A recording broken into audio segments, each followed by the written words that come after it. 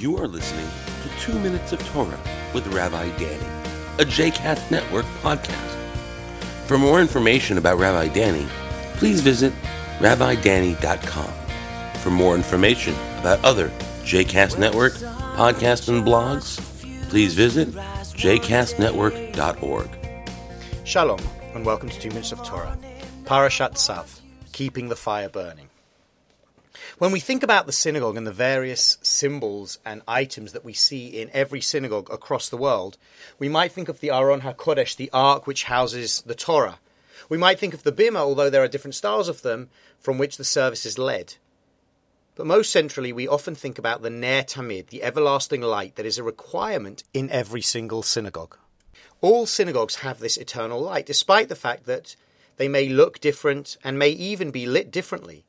Once upon a time, it would probably have been wick in oil that was burning. Today, the Ner Tamid is normally electric, and in some cases it is even solar-powered, providing new ways of fulfilling an old commandment. The Ner Tamid is generally related to the menorah, the 7-branch candelabra that was kept burning continuously in the temple. But we might also think about another flame that was in the tabernacle, as we read in this week's Torah portion. As we continue with the instructions for the tabernacle and for the priesthood, we are told about the ritual of the burnt offering, and we're told that the fire on the altar shall be kept burning, not to go out. Every morning the priest shall feed wood to it, lay out the burnt offering on it, and turn into smoke the fat parts off the offerings of well-being. A perpetual fire shall be kept burning on the altar, not to go out. It is not a Ner Tamid in this case, it is an Esh Tamid. The text makes it clear that if you want a fire to keep burning, you have to continue feeding the fire.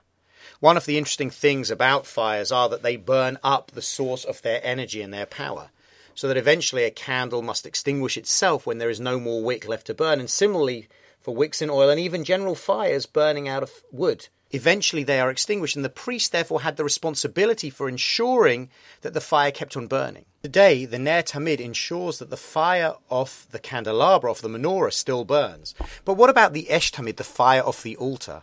We no longer have sacrifices, but how can we continue that tradition of the priests and keep that fire burning?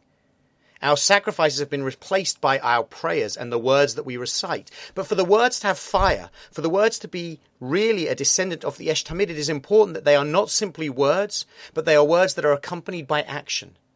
The prayers that we recite in the synagogue, the words of our mouths and the meditations of our hearts should inspire us to act in the world and should motivate the way that we live. When we do this, we truly can see the way that we continue the work of the priests and ensure that the Esh Tamid, the fire, keeps on burning in each one of us and in our world. Shabbat Shalom.